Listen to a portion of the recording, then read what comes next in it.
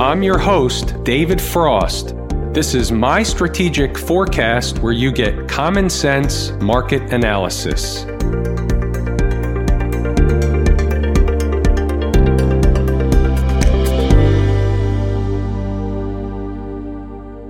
Today is Tuesday, February 4, 2020. We're looking at a daily chart of the SPY, or SPDR, which is the proxy for the S&P 500. What a tremendous up day it was today across the board. Everything was up. Rising tide lifts all boats. We have stuff to discuss. The market is always telling us something, and today we're going to unpack exactly what the market is telling us. They hit some very important areas today, but they also did some important things.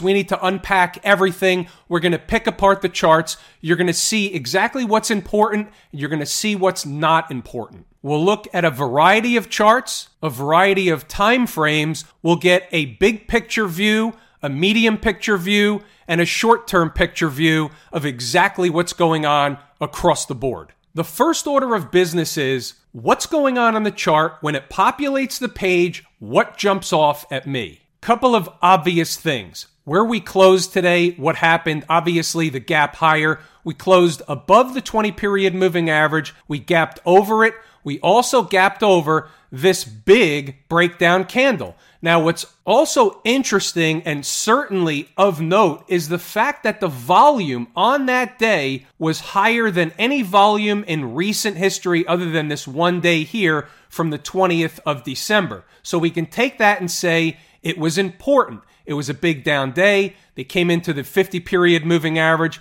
But generally speaking, under normal garden variety market conditions, a day like that, the market is telling you that more downside is ahead. That's not what happened. Something different happened. But even the fact that something different happened, we can take something away from it. The market is telling us something. So obviously the thing different is the gap higher. They reversed the reversal. That's a tell in and of itself. They gapped above the 20-period moving average and the breakdown candle high, and they didn't do it on volume. So that's interesting also in and of itself. If they did it on more volume than they came down with, I would say that was institutional participation. It's another leg higher getting set up to go a lot higher. Now, the volume isn't the only tell. We can't use volume in and of itself. The market has gone up on light volume for about 10 years. So just because we have a lot of points to the upside on light volume doesn't tell us anything,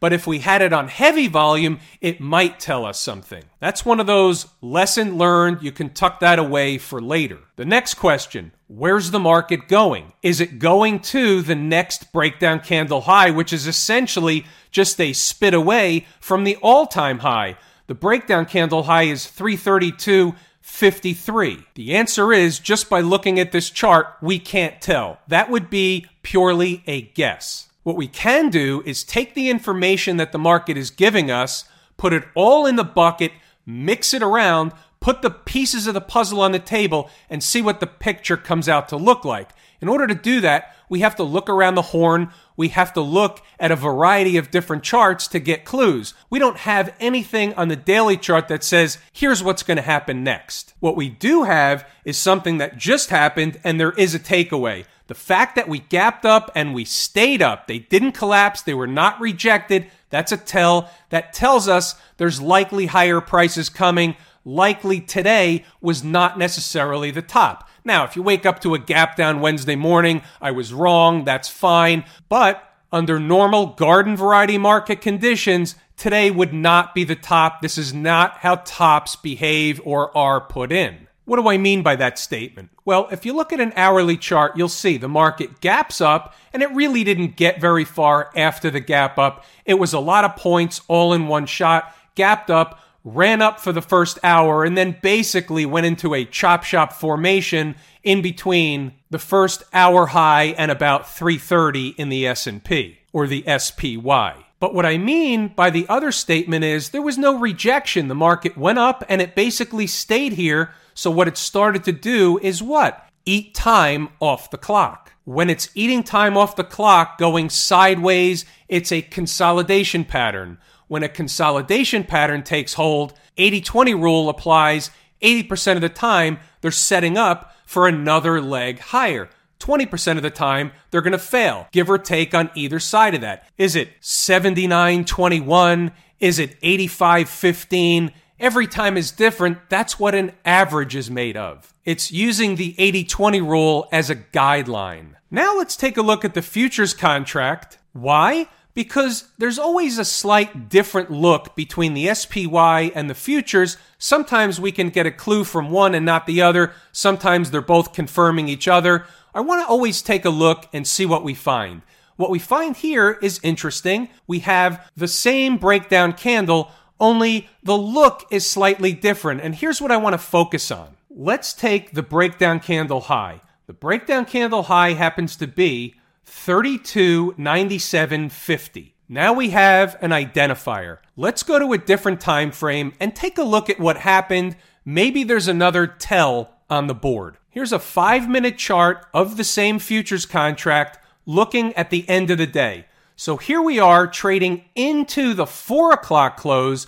Now, mind you, the futures close at 4:15. Then there's another opening, then another closing. So what we do is we use the close on the daily chart as our number. It's not always the same as the 4 o'clock close. It's not always the same as the 4:15 close. To be consistent, we use the daily close for the daily chart. But here's the point that I want to make. Leading into the end of the day, they sell them off down below the breakdown candle high.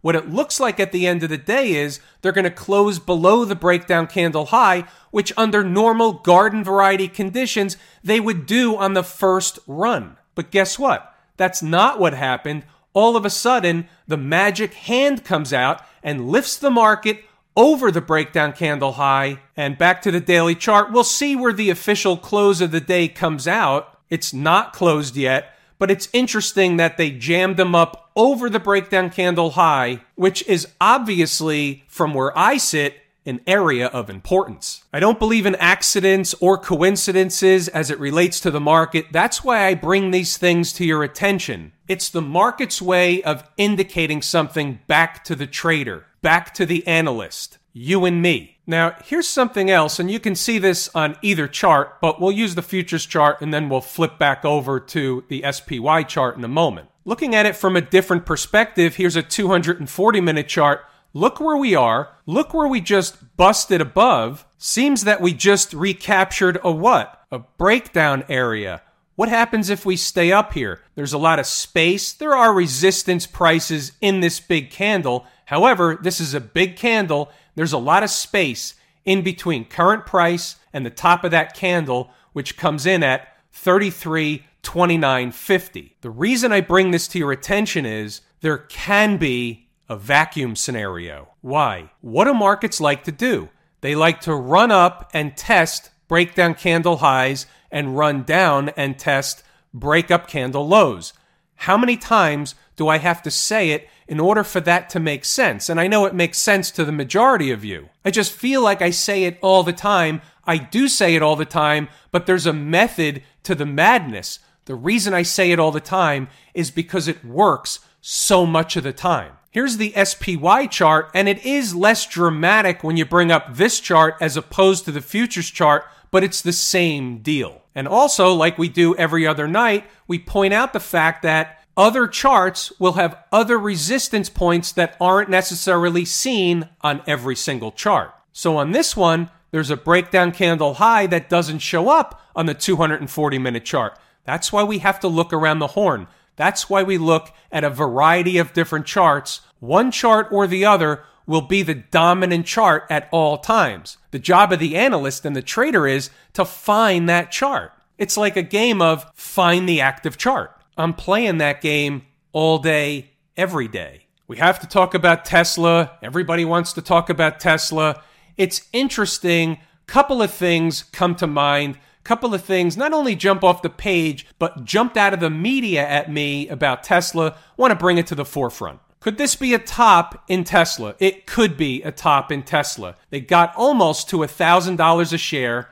The high of day was $968.99. Is there any significance to that number? not to me. But this is an interesting type of finish to the day in Tesla. Let me further the point. In the last 15 minutes of the day, Tesla dropped about 108 points from high to low. Under normal garden variety conditions, that qualifies as a reversal. That hourly candle qualifies as a reversal. This daily candle qualifies as a signal of a trend change. Not in and of itself or by itself, you have to have some other stuff, especially when a stock is at new all-time highs in no man's land. It's the monster stock of the month, really of the last 3 or 4 months. But this is something that is taken right out of the course at Lazy E Mini Trader. Taking a look at this chart, there's a couple of identifiers that are extremely important. And then there's something else. We talked about this yesterday. We said blow off top, exhaustion type of top, or exhaustion type of move to a blow off top.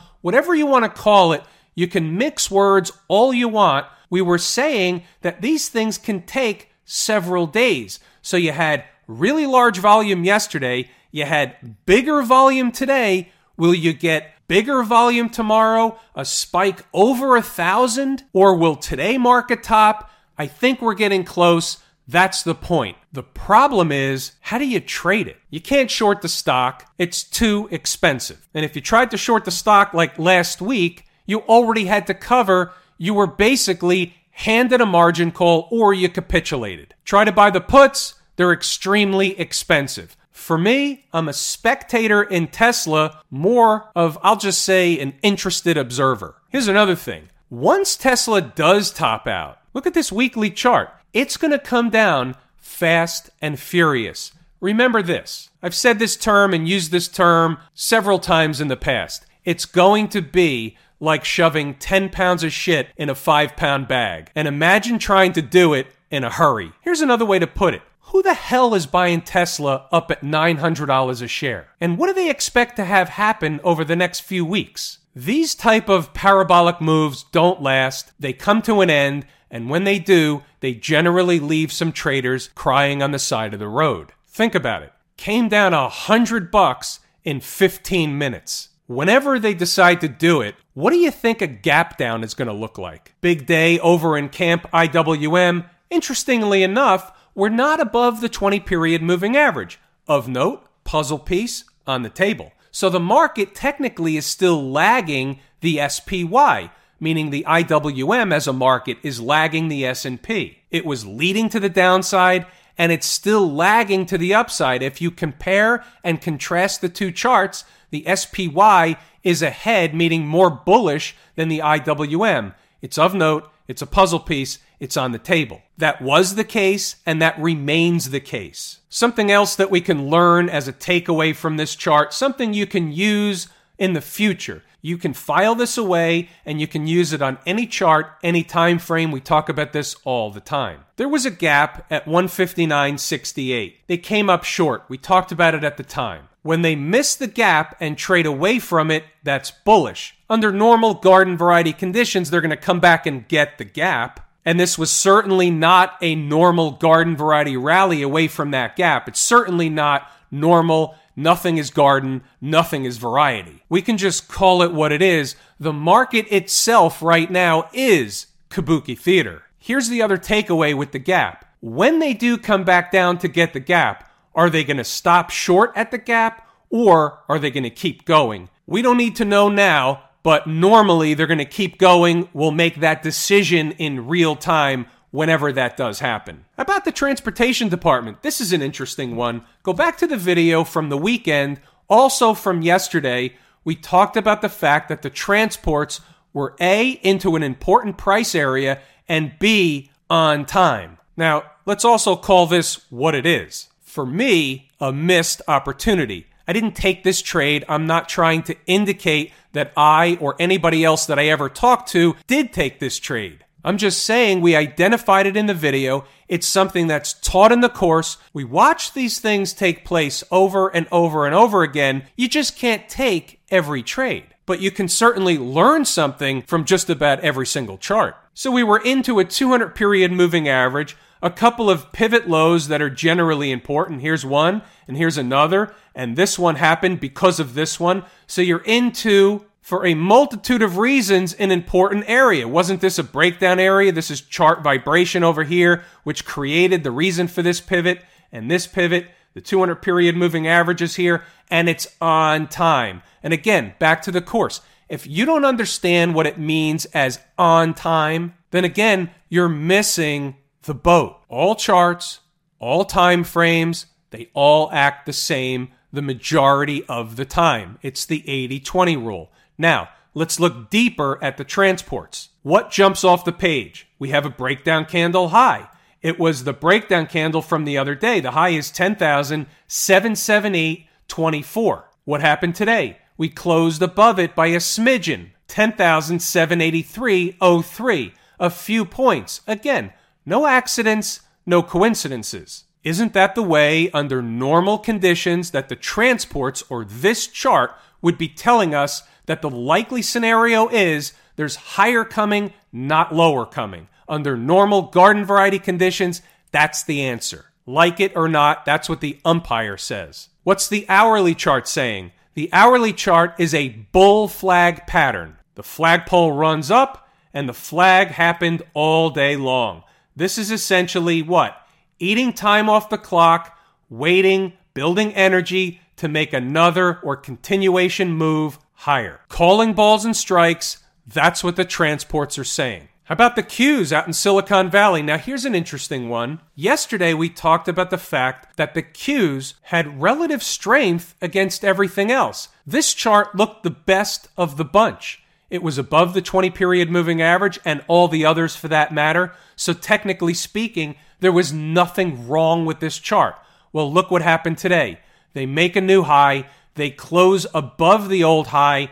It's bullish. It just is what it is. And for now, and this goes for the other charts as well, what do we call this? What do we call that candle that was essentially a reversal candle on that day? We call that the trick, trap, fool, and frustrate crew, and that's the market's way of making as many traders and investors look like fools as much of the time as possible. Did I think we would find the Qs at a new all-time high 2 days later?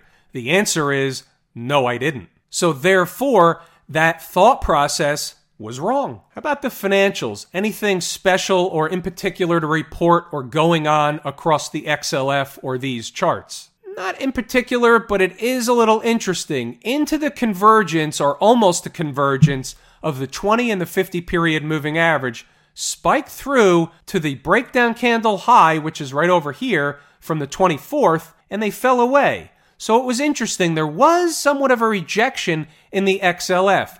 I don't know that we're ready just yet to make a federal case out of this, but it's a puzzle piece. Today it's a small puzzle piece, but it's on the table. Putting it in perspective, we're looking at a weekly chart. It's in an uptrend. Is there technically anything wrong with the XLF from a weekly chart perspective? Short answer is no. Just want to drive the point home that it all depends on your time frame. It all depends on your time horizon. What's your outlook? Are you talking about the next couple of days? Are you talking about the next couple of weeks? Are you talking about the next few months? All depends on which chart you're looking at and what your perspective is. The SMH, any tells going on in the SMH. Into the 20-period moving average, no big revelation. Big day up over 3%, so we just give it big day. Blew right past the candle from the other day. The breakdown candle high was 141.57. Opened well above that today and kept going. So I'm not holding too much weight in the 20-period moving average. Since we came from so far away, it would be a natural area of resistance considering how far we came from, even though we were just there a few days ago. It was a bullish day, up 3%. That's the end of the story for good old Smash Mouth. Where does it stand from a longer or bigger picture horizon? It doesn't look as bad as the IWM, doesn't look as good as the Qs. So in a sense, when you compare and contrast it to other markets that we cover, it's kind of a tweener. You know what a tweener is? A tweener is you're playing golf, you're in a foursome, you have a short putt, but to you, it seems like a bit of a knee knocker. You're looking for the other guys to give it to you, but it's kind of a tweener. It's on the line. You can give it, or I'd like to see you make it. That's a tweener. Nothing whatsoever to do with the SMH, just wanted to have a sidetrack story for a second. Which is also a pretty good segue to tell you how much I appreciate each and every one of you. Without you, these videos are not possible. This is a pretty good place to pull the ripcord for today. I'm David Frost, My Strategic Forecast. Thanks for tuning in for another episode of Common Sense Market Analysis.